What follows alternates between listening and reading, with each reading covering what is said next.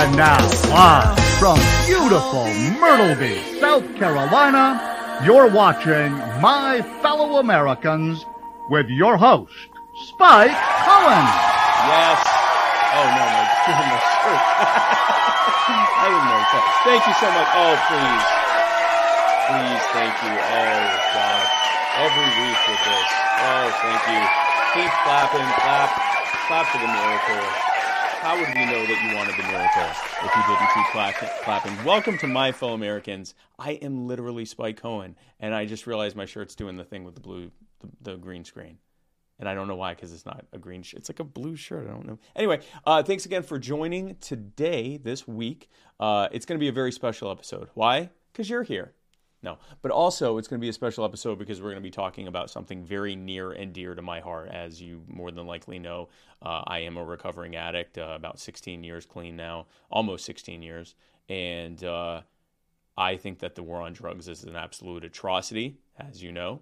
And unfortunately, it is very difficult to come up with or to have an alternative for those who are in addiction when the police state is often using them as a reason to fill up their jails and push for more jails. And we're going to be talking to someone who is reversing that and saving a lot of lives in the process. I've been looking forward to this for quite some time. As you know, this is a Muddy Waters Media production. Check us out everywhere. All social media platforms, all podcasting platforms, muddywatersmedia.com, and obviously including however you are watching or listening to this right now. And however you are watching or listening to this right now, be sure to like it, like us, follow us, subscribe to us, whatever the thing is called on whatever you are watching or listening to this on. Be sure to do the thing that lets you be notified of our comings and goings on that platform. And if it's on YouTube, be sure to hit the bell. Don't just press subscribe, hit the bell next to it, because I want your phone to literally explode with notifications every single time we go live. Be sure to share this, of course, right this very second. The last thing I want is for you and your closest loved ones to miss out on a libertarian podcast that's roughly an hour long on a Wednesday evening. Give the gift of Spike Cohen today. Kids love it. This episode, of course, how could I forget? In addition, you can become a subscriber to Muddy Waters Media. Yes, you too can join the Muddied militia? We haven't come up with a name for what subscribers are, but you can become a Muddy Waters Media subscriber by going to anchor.fm/muddywaters/subscribe. You can, when you do that for less than $10, the 1 penny less than $10, you will get access to exclusive subscriber-only content, as well as an ad-free listening experience on Anchor and on Spotify. And you will also have exclusive access to our monthly private Zoom meeting, the Muddied Zoom. That's what we call it. So be sure to do that. Anchor.fm/muddywaters/subscribe. Join today. Become a part of the Muddied family, the Mud people. We have to settle on a name. This episode, of course, is brought to you by the Libertarian Party Waffle House Caucus, the second largest caucus in the party and the fastest growing caucus in the party. And yes, that is real and true. That is everything I said is true. So become a part of the movement that is taking over the liberty movement by joining the exclusive Facebook group. And by exclusive, I mean we'll let anyone in there. Just watch. When you press join, you will be a member. It's the Facebook group Libertarian Party Waffle House Caucus, or if you'd like to become an official voting member, which means nothing because we don't vote on it. It's a meme group. If you want to join this thing, or if you want to have some stuff with this sweet ass logo on it, be sure to go to the Muddy Waters Media store, muddywatersmedia.com, and press the store button, and you can pick up a Waffle House Caucus shirt or button. The Gravy King. Mudwater, the most appropriately named sponsor of Muddy Waters Media. If you woke up today and said, Spike, I am so sick of coffee. I don't want to drink coffee ever again. What I want instead is masala chai, whatever that is, cacao, mushrooms, turmeric, sea salt, cinnamon, and literally nothing else. Well, folks, I have some fantastic news for you. We have that in a tin. Like the one this man is holding if you're watching this. If you're listening, everyone is seeing a man holding a tin right now. Well, I presume it's a man. Anyway, if you go to muddywatersoffreedom.com/mud, you can get a starter pack of Mud Water, which is all of those things I just said mixed together. And if you're wondering what that tastes like, just picture all of those things I just said mixed together. You're going to want to add honey. But it is good. It's good for you. That's the best kind of good, is when it's good for you. That's what I tell myself when I drink it. Anyway, it's got 1/7 of the cup of coffee, just enough caffeine to get you excited for the day like this, but not so much caffeine that you end up crashing at the end of the day and later in your life suffering from heart problems and high blood pressure like this. There's not really a look for high blood pressure, but you don't need that in your life. So be sure to become a part of the 1/7 of a caffeine in a cup of coffee revolution by going to muddywatersoffreedom.com/mud to get your kit today. Defy the power and Stitches and Glitches make the finest tumblers that have ever been made by anyone ever. It keeps your hots hot. It keeps your colds cold. It keeps your lukewarms lukewarm and your tepids tepid. Whatever temperature you put a liquid in this container, it will keep at that exact temperature for an ungodly number of hours. And I can tell you that as someone that owns many of these. They make an incredible product. It also comes with a kit that you can add to the top that makes it into a water pipe, not a bong, a water pipe. It is a legal product in all 50 states. It is used for legal things that are legal. A water pipe kit. Do not break the law. If you go to Defy the Power and Stitches and Glitches, not only will they do free customization, which is insane when you consider the amount of customization that they can do. I mean, they will make something that they will never make again just for you for free. It doesn't cost any more. That's crazy. But also, up until the end of this month, if you go to stitchesandglitches.com or defythepower.com and make and order your tumbler, if you use the code MuddyTumbler, you get an additional 10% off. They're practically giving it away. Now, I know what you're thinking. Spike, that was way too many sponsors. I don't want to watch a show that has that many sponsors. In fact, I'm thinking of suing you. Well, good luck, pal, because if you're in Florida, I'm going to sue you back with personal injury attorney Chris Reynolds, attorney at law. That's right, folks. If you live in the Florida area and you've been personally injured, Chris Reynolds would be happy to represent you in court. If you go to chrisreynoldslaw.com, Chris Reynolds will get you just absurd amounts of money.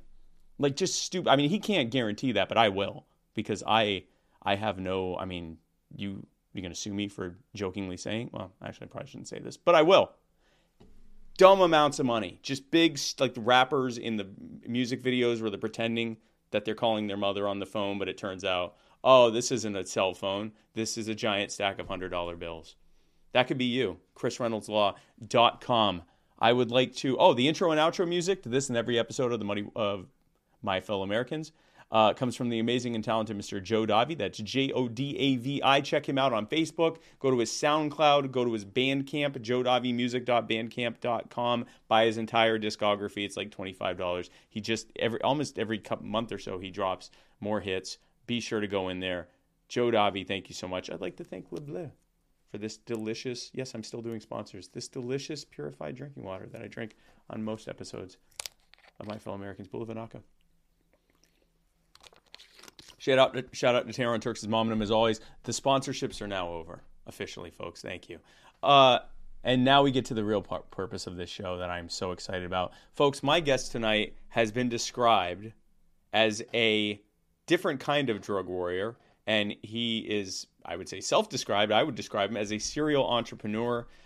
He is the CEO of Blueprints for Addiction Recovery, Inc., which is a multi-site drug and alcohol treatment provider in Pennsylvania. He's the co-founder of Second Chance PA, a pre-arrest diversionary program offering individuals opportunities for treatment instead of incarceration. In addition to that, he has been involved in starting or investing in about a dozen other companies, and he is also, like myself, in long-term recovery from addiction.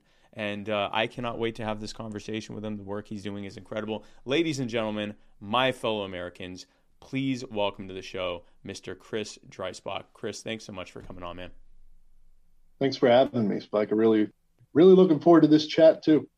Yeah, no, this is going to be awesome, man. And folks, be sure to ask us your thoughts and questions, and Chris and I will tell you if you are right or wrong. Now, Chris, first of all, we need to do a special shout out, don't we? You are a libertarian, and you were telling us that your mother and father, for the first time, voted libertarian in this I guess the 2020 election. Tell us about that.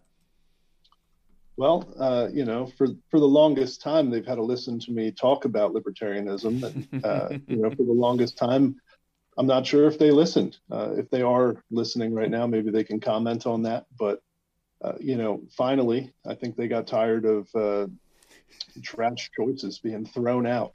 And yes, finally, they jumped ship and came over and realized that the right choice is the only two sane options that were available on that ballot. That's right, folks. Annoy your loved ones into voting libertarian.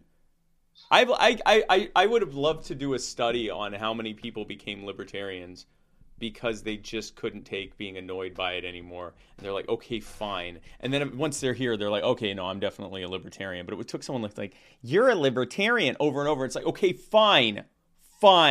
Just shut up about it. Anyway, what are your parents' names again? Mary and Ken. Mary and Ken, shout out to the two of you. Thank you for joining the movement. We will try to tone it down on the annoyance from moving forward. But thank you again. But Chris, this is your first time on the show.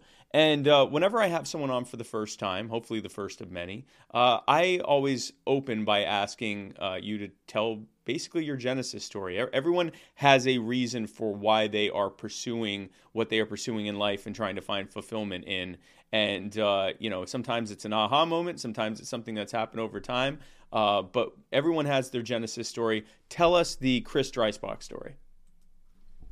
Well, that's a long tale, but I think to sum it up pretty quickly, I grew up in Allentown, Pennsylvania, the area of Lehigh Valley, and I had literally everything I needed. I had my mom and dad are still together, as we just discussed. I grew up in a great suburban area. There's really very few reasons for a kid like me to turn out the way that I did, and the way that I did was I got involved in drinking, and I got found marijuana, the very dangerous marijuana. And that was a joke. Please note the dangerous thing. Yes. And then I kind of moved into pharmaceuticals and psychedelics, and I found cocaine, and then I found heroin. And heroin kind of took me to a whole different level and a whole different world, from being a good suburban kid, growing up the right way and doing everything I was supposed to do, all the way into, frequent incarceration, frequent trips to treatment centers, frequent trips to psych wards, frequent trips to different doctors to try and figure out what's going on, just trips to everywhere. We're trying to encounter anybody that could help me figure out what was going on with me. And that, that was a lot of difficulty and a lot of pain and a lot of suffering kind of goes along with that. And not just suffering for me, suffering for my parents, my brothers, my community, everybody around me suffered because of my medical problem. Having substance use disorder literally tore our entire family's lives apart. And it's something that thankfully now, several years later, we know the answer to. We know how to treat it. And that is why I'm so passionate about assisting other people finding treatment and getting help. That's incredible that you're doing that, man. Like I said, I mean, I am someone who, we talked about the first time we spoke on the phone. It's truly one of those, there but for the grace of God things. I could have ended up in prison and going through the criminal justice system. And fortunately for me, I never did. I was one of those lucky people that just never got caught at the wrong time. And as a result of that, I was able to get help, but not having to, deal with the after effects of that. Now, I know, unfortunately, that wasn't your situation. You actually did have some run-ins with the criminal justice system that have led you to want to come up with a better alternative. Why don't you talk about that a little bit, and we can get into what you're doing to make sure your story never has to be anyone else's story. Sure. So, 2016, I should probably back up a little bit. I finally, after 3 trips to jail, several trips to treatment centers that were lackluster at best, I finally landed in Lancaster, Pennsylvania, where I still live. And I was given at least enough therapy to at least allow me to begin my life over again. And if you think about it for a second here, when I got to Lancaster, I was a 20-year-old kid. I was 20 years old in 2007. And, when I got here to Lancaster, I had $20,000+ in court costs, fees, fines, babysitting fees, all the way down to my parole officer's Red Bull from when he came to pick me up for court the one time. That was on my court cost thing. And, I got here to Lancaster. I was 20 years old. I had felonies, several misdemeanors, a bunch of summaries, just an ugly, ugly record with $21,000 plus the court cost, fees, and fines. And, anytime you ask an average person to dig out of a hole like that, it's not going to be simple. It's going to be extremely difficult, if not impossible for most people. And that's how it felt to me. It looked impossible when I was looking at the future of my life. I felt like I was on this vicious cycle where I was going to go to jail and I was going to get out and I was going to go back to jail and I was going to fail and I was going to get out and I was going to fail over and over and over ad infinitum until the end of time. And at 20 years old, that's all I saw on the horizon. And that is one of the saddest things to think about, that a person at 20 years old is, should be at the beginning of their life and doing all of those things that people get to do, like go to college and develop relationships with people and work and do those things. I didn't really have that. So $20,000 in debt. And I know it's on the scale of things minuscule, but it's truly insult to injury. They charged you for the Red Bull. Yeah, a couple of them actually, but it was pretty funny. Which is, again, on this, it's like, okay, 20,000 plus $7 for all the Red Bulls or whatever. But just the fact that it's like, no, actually you're paying for every single aspect of this. And it's like you said, if you went up to almost anyone in this country right now and said, imagine if tomorrow you owed 20 grand in addition to whatever else you got going on, you just 20 grand, you got to pay it. And you're going to have problems. If you don't pay that, if you're not paying that in the structured way that they've told you to pay it, oh boy, are the problems you're going to have. Forget foreclosure. You're going to be back in.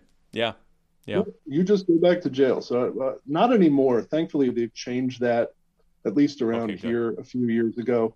But when it was happening to me, the penalty for not being able to pay was you go back to jail. The penalty for not having a job is you go to jail. The penalty for all the things that you have to do is you go back to jail.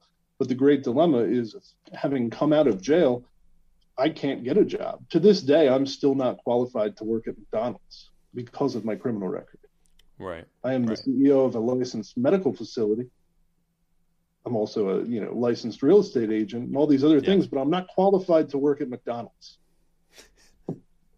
And there's just something so intrinsically wrong with anything like that, that it infuriates me. Not because of me. I've been able to do a whole lot for myself, but it infuriates me for the people who aren't able to do that. The people who are just stuck in that hole. And it blows my mind that we can't forgive. We can't forgive and forget. We can't let people move on with their lives when they've paid their fines. They've paid their fees. I paid my time. I did all the things that I was supposed to do, but I'm saddled for the remainder of my days as a dangerous criminal. A dangerous, dangerous criminal. And the thing is that for the dangerous crime of putting something in your own body, what's incredible about that is, thankfully you have a mind towards business success. You have an entrepreneurial mindset, which is not common. You have a very supportive family that I'm sure has been very helpful along the way. A lot of people that are in addiction don't have those things. They don't have that, get up and go. And it's not even get up and go. They don't have a mindset towards building and growing successful businesses. Most people don't, which is fine. But if they can't work for someone else and they don't have that mindset for starting their own business, they're pretty much screwed, especially when they're often not allowed to leave the state. They're not allowed to get certain licenses for, doing a trade. Like they really are limited in their options, and they often either don't have a supportive family, or even if their family is supportive, they're also mired in poverty or criminal justice problems and things like that. And it just becomes this vicious cycle. And then we're shocked that the recidivism rate is in the 80 and 90 percentile range for most crimes, especially drug-related crimes. Now, so you were saying, fast forward to 2016, and I think that's where we left off. Yeah, well, fast forward to 2016, we opened Blueprints for Addiction Recovery, which is, as you've said, a multi-site drug and alcohol treatment center here in Pennsylvania.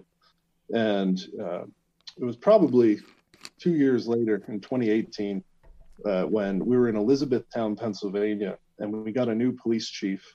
And what usually will happen when you have a drug and alcohol rehab in a town, you have to go meet the police chief and say, hey, how are you? Just sorry, we've got a bunch of people recovering from substance use disorder here in your town. There may be some problems occasionally, whatever, And we were expecting to sit down for a 5-10 minute, quick chat. And it turned into a 2.5 hour conversation about what we can do to work together to help people in the community. And I did not expect that in any way, shape, or form, because for the most of my youth, I looked at the police as my mortal enemy. I hated them because every time I encountered those guys, I got put into a cage, and I could not stand them. There's so much stigma between the police and people in the substance use community.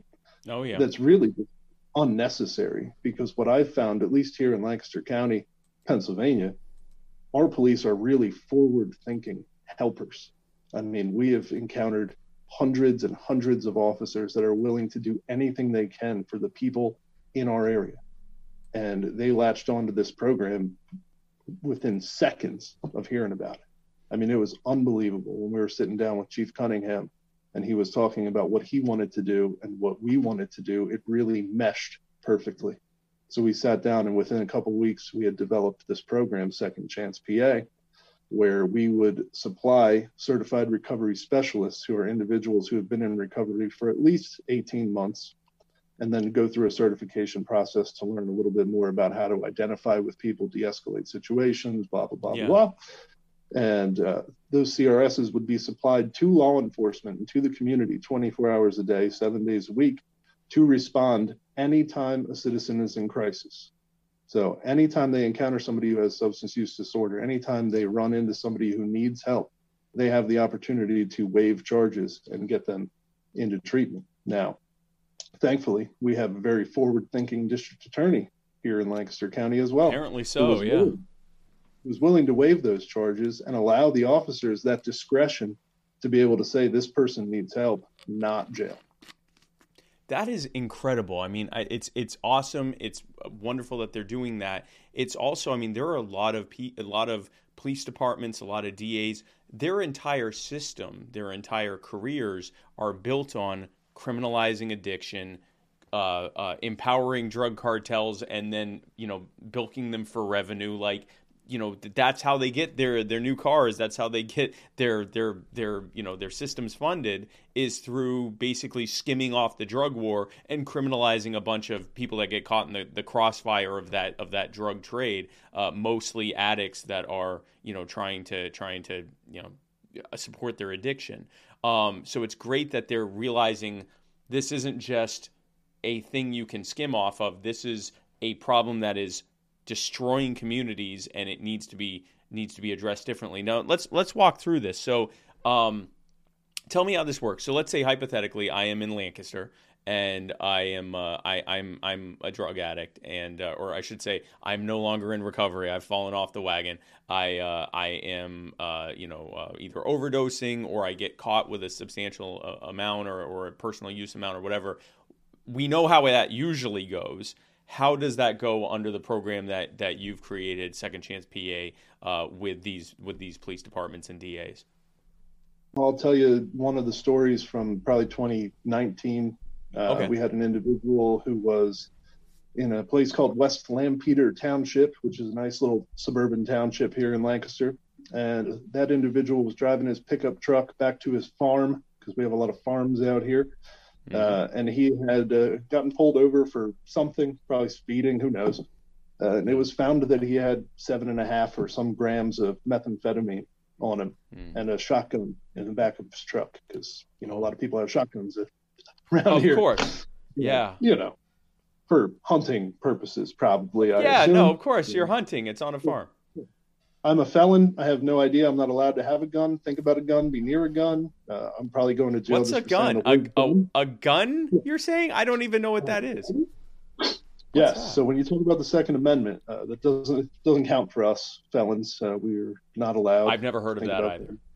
So, but this guy, I won't drop his name, but great guy. He was struggling pretty bad. You know, He was not doing well. And the officer that night knew it. They knew he wasn't doing okay. And they called us out and they said, hey, let's get this guy some help. And our CRS went on scene down in the cornfields, wherever the heck it was in West Lampeter Township. And they met with the individual and the officer. And the officer worked with the CRS to get that person into treatment that night. And I can tell you, 2.5, 3 years later, he's still doing extremely well. Still sober, living a perfect life. And, you know, he loves the West Lampeter Township Police because they could have put him away. Right. They could have thrown that book at him, put him in the cage and said, look, you're just a criminal. You're a loser. You're a bum. Yeah. And you know what they said? They said, no, I see you as a person. And I believe that you have a chance to get better. Let's do it together. And then the police and the CRS will then work together. The CRS keeps the police informed of how they're doing in treatment, so on and so forth. And because there's nothing more powerful when a police officer sends a message through to a person in treatment and says, I believe in you. You're doing a great job. You know, like that's stuff that doesn't get to happen very often. That stuff did not get to happen for me. And, you know, that family has now been restored. That family has their son back. And, you know, that is just one of hundreds of cases that I can tell you about. And there's nothing cooler than to be a part of something like that, watching a transformation. And I know you know it, Spike, because you've had a transformation yourself. Yeah. And there's nothing greater than watching that. Especially when you contrast it with how that would have ended otherwise. Let's take a step back. He's in a truck with meth and a gun.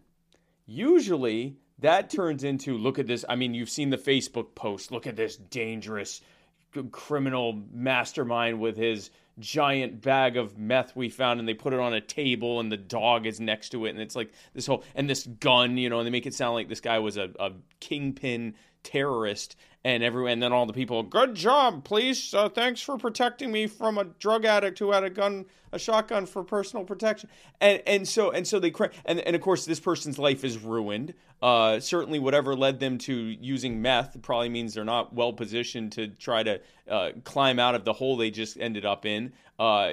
Prison, criminal record, not having their addiction dealt with or addressed, so they're probably still on whatever they were addicted to. And instead, on the scene, a specialist in dealing with people that are in addiction shows up to talk to them. Just taking a step back, how does that go? Like, okay, so the CRS shows up. What kind of conversation is had there? This is fascinating. That's a different conversation in every case. I mean, there are so many different ones, but you know, something like that probably would have been hey man, you're standing here arrested effectively. This is probably not going very well for you. You know, do you want to do something a little bit different? And a lot of times, you know, people will see the dire situation that they're in and be able to understand at least enough to say yes, and at least enough to let us do something for them and give it a shot. And, you know, that shot and that opportunity is all somebody needs, because that's all I got in 2007 was an opportunity, and I took advantage of it. What I want to do is give that opportunity to as many humans as possible. That is incredible. So they get a person on the scene who basically talks about their options here, which, I mean, you want to talk about having a position, negotiating from a position of strength. You're sitting there going, listen, we can just go one of two ways. You can have your life ruined, or we can help you, and you can actually, because your life was already getting ruined before you even got here, let's face it, and now here's an opportunity for you to restore it. And then so your program, Blueprints, works with this person, helps them to get the care they need, counsels them through it, helps them through their rehab and everything else, stays in touch with the officers, who often in turn stay in touch with the person in recovery to let them know that they're doing the right thing and what a great job. And I believe in it. I almost shed a tear on that. That's absolutely beautiful. And then they come out of it, and they are, so just to be clear, they have no criminal record from this and have the opportunity to essentially walk away from this not just unscathed by the criminal justice system, but actually made whole and no longer in addiction. Correct. And that's the end goal, is for them to resume a vital place in the life of their families and community.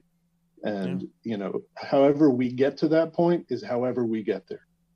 For everybody, it's different. As you know, substance use disorder and addiction is a very personalized, individualized thing. Yep. And, what works for you might not work perfectly for me. What works for me might not work for the next guy.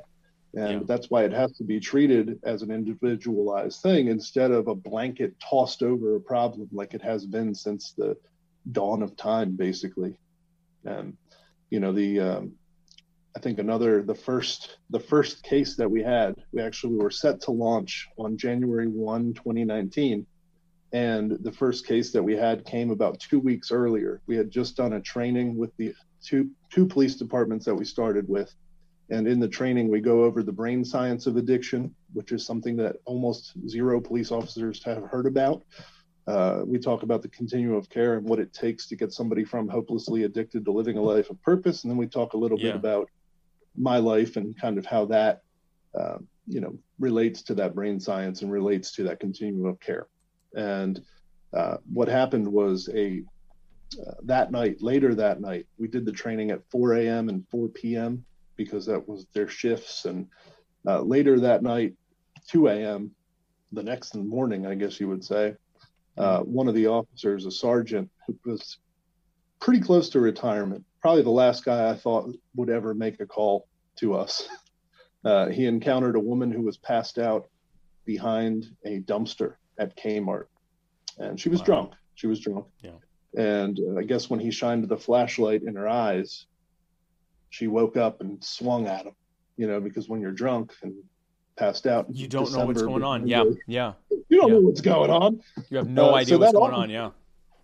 He had the foresight to think, oh my gosh, maybe I can get this lady some help. And he called me on my cell phone because we didn't even have a phone number set up yet. He called me on my cell phone at 2 a.m, and I grabbed a CRS and we whipped up and met this lady. And the CRS got her into treatment that night. It further turned out that she was a registered nurse. And had she gotten charged with this, crime of swinging at the officer and being drunk in public, and she would have lost her license, she would have lost her job, she would have been, God knows what would have happened to that poor woman. But right now, she is almost 4 years sober. Probably a great nurse, she's probably doing way better at all of those things. All because that one officer had the foresight to say, this is a human and I need to treat this human as a human and get her help. So I'm not going to lie. I'm amazed by how I shouldn't say I'm amazed. I'm happy about the success of your program and how it's getting people out instead of having them, criminalized. Just the opposite. It gets them back on their feet. We often don't talk about the cost of the war on drugs, but we don't talk about the opportunity cost. Now, we're libertarians, right? We know Austrian economics. The opportunity cost of all these people who could have been productive and contributing members of society, and instead run up a bunch of costs in the criminal justice system. You lose all of the money that they would have made. Their ability to support their family is gone. The ability to support themselves are gone. They often end up because of being criminalized and being traumatized through the prison system, they end up themselves becoming violent. Like, we don't often talk about the opportunity cost. That all is amazing. What further amazes me, and probably amazes me even more, is that so far you've told me a story about officers that encountered someone with meth and a gun, and then another officer who got swung at. And in both cases, these officers responded, I think this person needs help. Now, is that what do you attribute that to? That's just how the police are in your area, or do you think that the work you've done with them has helped to humanize addicts too? That, like, what do you attribute that to? Because that seems insane. That's what's impressing me the most right now. I think both. Okay. I think most, probably not all, but most police become police to be helpers. They become police to serve. Yep. And not everybody, because I'm sure there are some terrible ones. But yes. I think at a base level, even if we're all growing up as kids, being a cop looked like a cool job because you get to, do stuff and help people and, whatever it is. I think that is there in most police somewhere, even if they're jaded, even if they've been on the job forever, that's still there somewhere. And I think the training that we provide gives it definitely a human feel, because you can see that I have been successful in my life and I am clearly standing in front of them, not struggling, hurting, dying, anything like that. But my history has shown, with multiple arrests, multiple, horrendous detoxes in jail, multiple, burglaries, robberies, things that I should never have done, never would have done in my right mind. They can see that there is recovery. Recovery is real, and there is real hope. So I do think that plus the training and learning about the brain science of addiction and understanding that it's not a moral failing. It's not a willpower lacking. It's not anything not like that. Close. All the stuff that society and Nancy Reagan have told us it is, it's not that. So I do think that both of those things contribute to those officers being able to act like that. So you're not just restoring the lives of those in addiction, and the work you're doing isn't just doing that. You're restoring a lot of officers' purpose and understanding of, at least when it comes to addicts, how that recalling that these are people, and also that they're not an abstraction of the addict that's ruining our community. They themselves are a victim of what's happening as well, but also in how to deal with them. So there's layers here of what's happening. Yeah. Now, to a point, because obviously, nobody ever held me down and forced me to drink. Nobody ever held me down and forced me to shoot heroin. So I made a lot of very selfish, terrible choices to get me to the point where I no longer had a choice in my brain. So I don't want for any second to think that we are taking the responsibility away from people. We are giving them responsibility to restore their lives. Absolutely not. That's just one of those things that a lot of people get stuck on with this, especially in the training, especially a lot of the older officers who have grown up through the Nancy Reagan era where just say no was the answer. And, those guys, they learn in that training that that's not the case. There is an actual neural pathway created in the brain of an individual who abuses substances of abuse. And when they learn that science coupled with an actual example of recovery, I think it's just too compelling. The evidence is too compelling for them to say, oh, well, screw these guys. They don't know what they're talking about. That they have to look at it and they have to see that it's real. And then when they make that first call, it's unbelievable. I mean, it brings up another one from that area, West Lampeter. We had a guy who, I don't remember the exact circumstances of his case, but he was struggling. His family was, not doing okay as a result of it. And the officer down there made the connection with them through a domestic disturbance or something. And, she called us in and we got him into treatment that night. And that individual now works for Second Chance PA and it goes out on responses. And the officer in question, she still gets a Christmas card every year from that individual's mom and that individual's grandma, because they are so thankful to have their son back, their grandson back. And they're just so thankful that that officer had the compassion to treat him like a person instead of just shove him into the system that's not going to do anything for him. An officer got called out to a domestic disturbance, which presumes there might have been some, I don't know this, but presumes there may have been some actual, like an altercation or at least the threat of such, which means that typically an officer responding to that, there's a heightened level of adrenaline and potential escalation of force. And instead, the officer showed up and again said, this person needs help.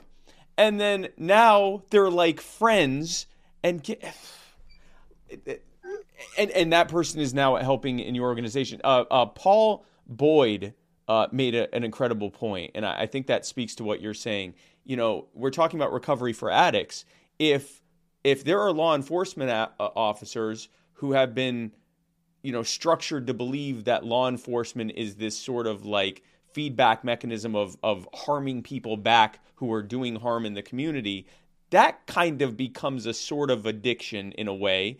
And you're teaching them that's not true. And here's actually, you're dealing with people with medical problems. You wouldn't beat someone up for having a broken leg and wincing if you got near them. So you wouldn't treat it this way. You're doing recovery work for some of these officers as well. Actually, in a lot of several cases, at least, we've run into officers and or members of officers' families that we've actually been able to do interventions on and get into recovery just as a result of those trainings that we've done. Wow. And yeah, I mean, it's some unbelievable stuff. The one training we did, an officer, because I give out my number at every training so that anybody can call me, text me anytime, ask me questions, whatever it might be.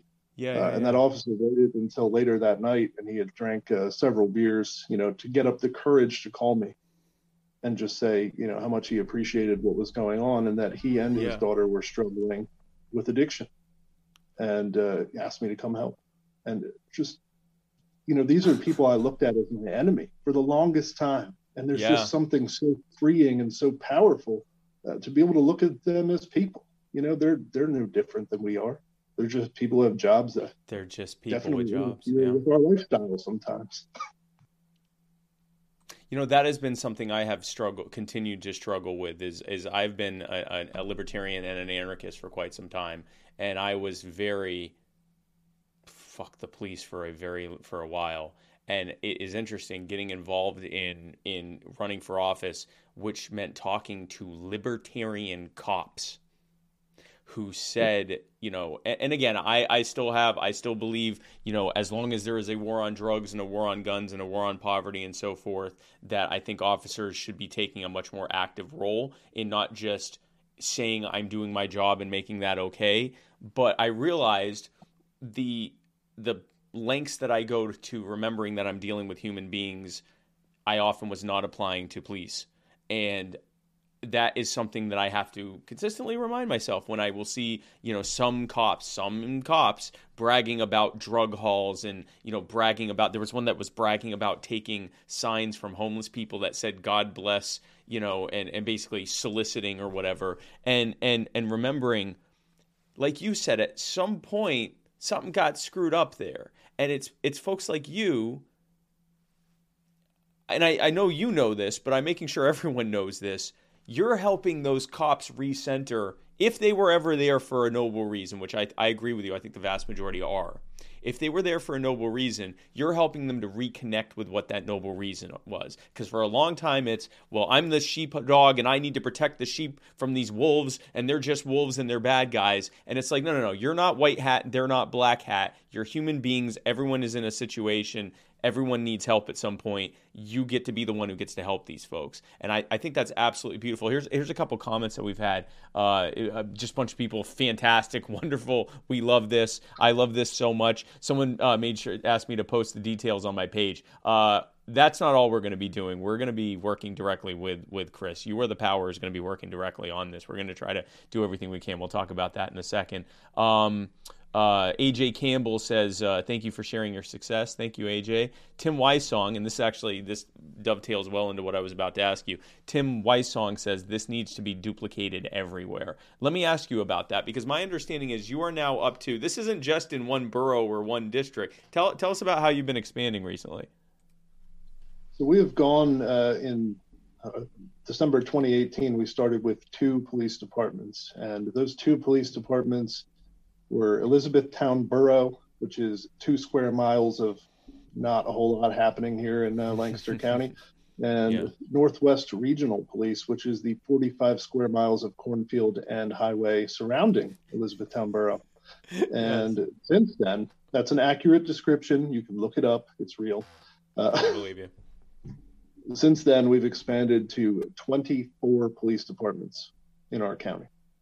And that covers the entirety of the county, save one very old, very crusty police chief that will hopefully retire soon. Yes. So this is something you are expanding it through the county. I assume this is something you want to see statewide? Yeah. So we've talked to the Office of the Inspector General, which has a Citizens Commission on Policing to keep an eye on the state police and just how they operate. And I love the work that they're doing. And they're talking about trying to expand this a bit. And as you might imagine, it's been very difficult, especially here in Lancaster, which is a very, very red, super conservative, ultra conservative area. Mm-hmm. And Pennsylvania. No, I know where you are. Yes, you know Pennsylvania. I mean, we're not that bad here. I have very close loved ones and family in the Hanover area. That's right. We were talking about that. Yeah. We've grown pretty tremendously. We started out self-funded because nobody would fund something this crazy. So we paid for it out of pocket because we believe in this program. We believe in this model, and we self-funded it. So eventually, after about a year and some change of proving the concept, the federal government hucked some money down to the state, and I'm sure some of it disappeared. And then they hucked it down to the county level, and then they hucked it at us, and they gave us a grant to, expand the program, where we were able to add 4 additional responders because of this grant, and actually they covered it for about a year and some change. Then we got in trouble for not spending all of the money, because apparently you need to spend all the money. So I thought I did a great job saving $80,000. That was not correct. So we lost the grant. We went back to self-funding. Wait. I have to stop you there for a second. I have to stop you. Okay. Hold on. Okay. No. Okay. Then the county picked it up because our county is awesome, and it is now a covered service in the county. So go ahead, please. No. And that's great that the county, sounds like your county is like the best government ever. But I just wanted to, at least when it comes to this, I just want to be very clear about something. What Chris just told all of you is that because he tried to save taxpayer money, the feds in the state went, no, absolutely not. No, we're never giving you money again. You're supposed to spend every penny of that. It wasn't the state. It was the feds. The feds. The feds were like, no, your account, no, you have to spend every nickel of this or you were never getting that is, I mean, that's on brand for the federal government. So you now have this going. You are expanding it across your county, and hopefully, and even possibly into the. Can you imagine if the Pennsylvania State Troopers start doing this? We're actually very close to getting the troop in Lancaster on as a test run. So we're getting close. It's just very difficult because they're very militarized and they only listen to the person above them. Yes. And there's very little, thought put into it unless you're the people at the top. And now the people at the top are starting to listen and starting to understand what we have going here and how we can take a lot of their problems away from them. If you think about it, every single time they make a referral to us, that individual's gone. That individual's not even able to reoffend because they're out in treatment. They're getting better. They're in the hospital. They're wherever they're supposed to be. And it's not just go to jail for one night, get popped back out, relapse immediately, start offending again. I think they're starting to realize that this is going to crush the recidivism. This is going to take a lot of the busy work off of their plates and let them focus on the stuff that I would hope to focus on, not me not getting shot when I drive around Pennsylvania, Yes. I like not getting shot. I mean, it's a great, one of my favorite things in a given day is to not get shot. I highly recommend it. Because you're reducing violent crime. Like, this is across the board. This is solving so many problems that the criminal justice system has not done much to help. They've been treating everything as a mole to be whacked in an endless game of whack-a-mole. But the problem is the moles come back stronger and stronger and stronger and bigger and bigger and bigger and more traumatized. And it's not actually fixing the problem. One of the things that I think is changing this is because the public is getting sick of the war on drugs, even if they don't think drugs should be legal necessarily, or they don't think that the harder drugs should be decriminalized, they at least recognize the way of doing it this way ain't working. Even if it's still supposed to be illegal or whatever, at least this isn't working. And so if for nothing else, it's in their best, and even if they don't have a heart, even if they can't be humanize this for them, at the very least, they need to get reelected. So, I mean, if nothing else, you can demonstrate that you can be the politician that said that I was going to fix the recidivism rate, I was going to clear out our jails, but also reduce the crime rate, and that this is the way to do it. I was going to end or greatly reduce the overdoses that are happening in our state, in our county, and so forth. And this is, Justin is saying in the chat, to protect their budgets. I mean, if nothing else, to protect, having access to control of the budget and everything. This is it's incredible, man. It's great that you're doing. What I want to ask you is, and we can talk more details about this. Is I'm actually starting part of the reason I brought you on. I'm starting an organization called You Are the Power, and without going into too much detail on it, it's basically going to be a single issue, localized activism organization for libertarians to work with everyone on identifying problems in our communities and then identifying the solutions to those problems, and hear me out here, going and trying to implement those solutions by going to the people in office, bringing a large enough group of people to show that it's politically advantageous for them to do so, and actually push for those goals to happen. The reason I bring this up is I would like to work with you in the future, now and in the future, to help expand blueprints and blueprints for addiction recovery and Second Chance PA, not just within PA. I would like to try to take this model to other places that are receptive to it and see if we can have a Second Chance America. Would you like to be a part of that? 1,000,000,000% yes. Awesome, that would man. literally make my life. I mean, I've spent thousands of hours over the last 3 years, training police, riding along with police, just kind of learning about them and really getting to know them on a one-on-one level. And even the county politicians around here, there are 0 elected libertarians anywhere near here. I think there might be 1 or 2 in another county or something, but it's a very non-politicized thing. I mean, we have Republicans, we have Democrats, and they work literally together to make this happen. And nobody makes this political in any way, shape, or form. It's about the community, and it's about people. And it is about restoring their lives. And I'm so thankful that we have people here that allowed this perfect storm to come together to prove a concept that works. That so is yes, awesome, I would man. work with you. Absolutely. Well, I look forward to it, man. I look forward to pushing this around. A bunch of people are joining on right now saying what I missed. It's been an hour, guys. Like, come on. So, long story short, you're going to have to listen or either watch the whole thing when it's over or listen to it. But long story short, this is Chris Dreisbach, and he and I are going to end the war on drugs and addiction in our lives. Long story short, I mean, you can unpack it a little bit more than that, but that's basically, we're about to work on doing that, starting in Central PA and then working out from there. But I think it's incredible, man. I am so happy that you are on and that we got a chance to talk about this. I would definitely like you on more in the future. We're going to do updates on how this is going. I cannot wait to get started on this. But I want to ask you, because you have been an incredible guest. Well, I want to mention, so the Scientific Libertarian says 0 people have died in a safe usage clinic, which is less than the number of people who have died in a Chuck E. Cheese, which is quite an interesting statistic there. I'll agree with that statistic. I mean, it's probably true. I'm sure it is, because I've been to a couple Chuck E. Cheeses that were pretty rough, so that makes sense. But before I let you go, I seriously, I'm so thankful for you, what you're doing, and also for being on the show. But before I let you go, I want to give you a chance to give your final thoughts. Let people know how to reach you. Let people know if there's anything coming up that they can help with in PA.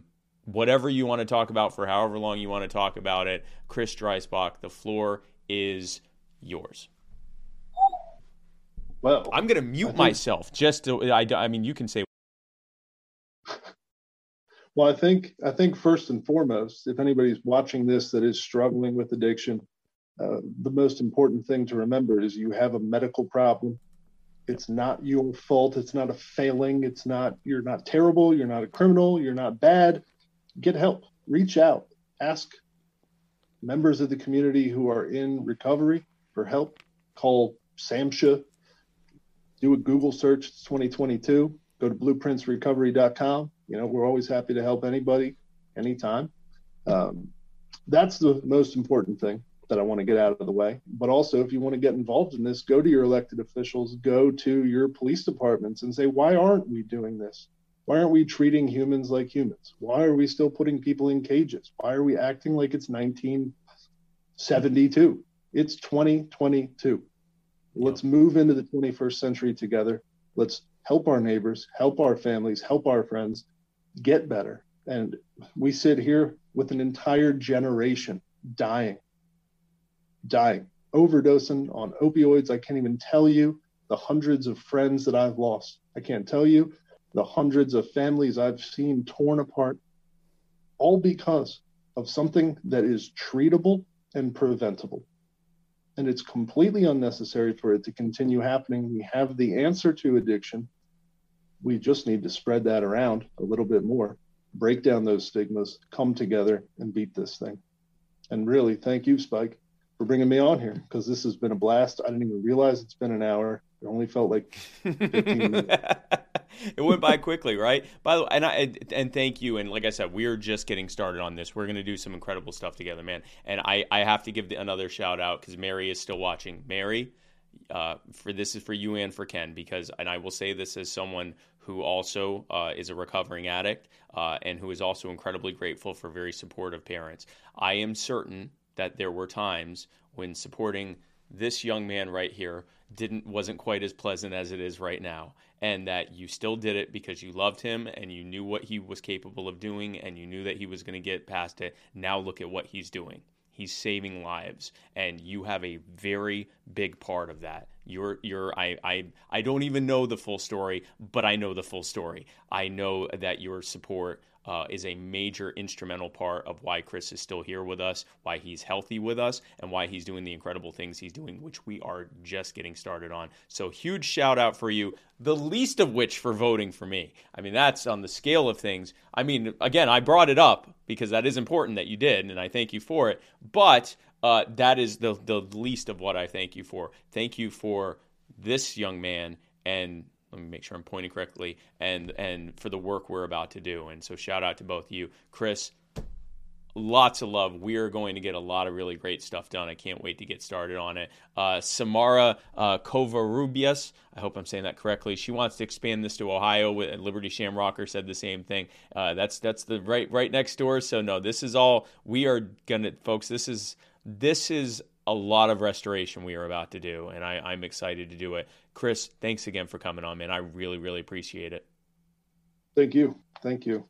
Absolutely. Stick around, man. We're going to talk during the outro. Folks, thanks again for joining this incredible episode of My Fellow Americans, and thank you.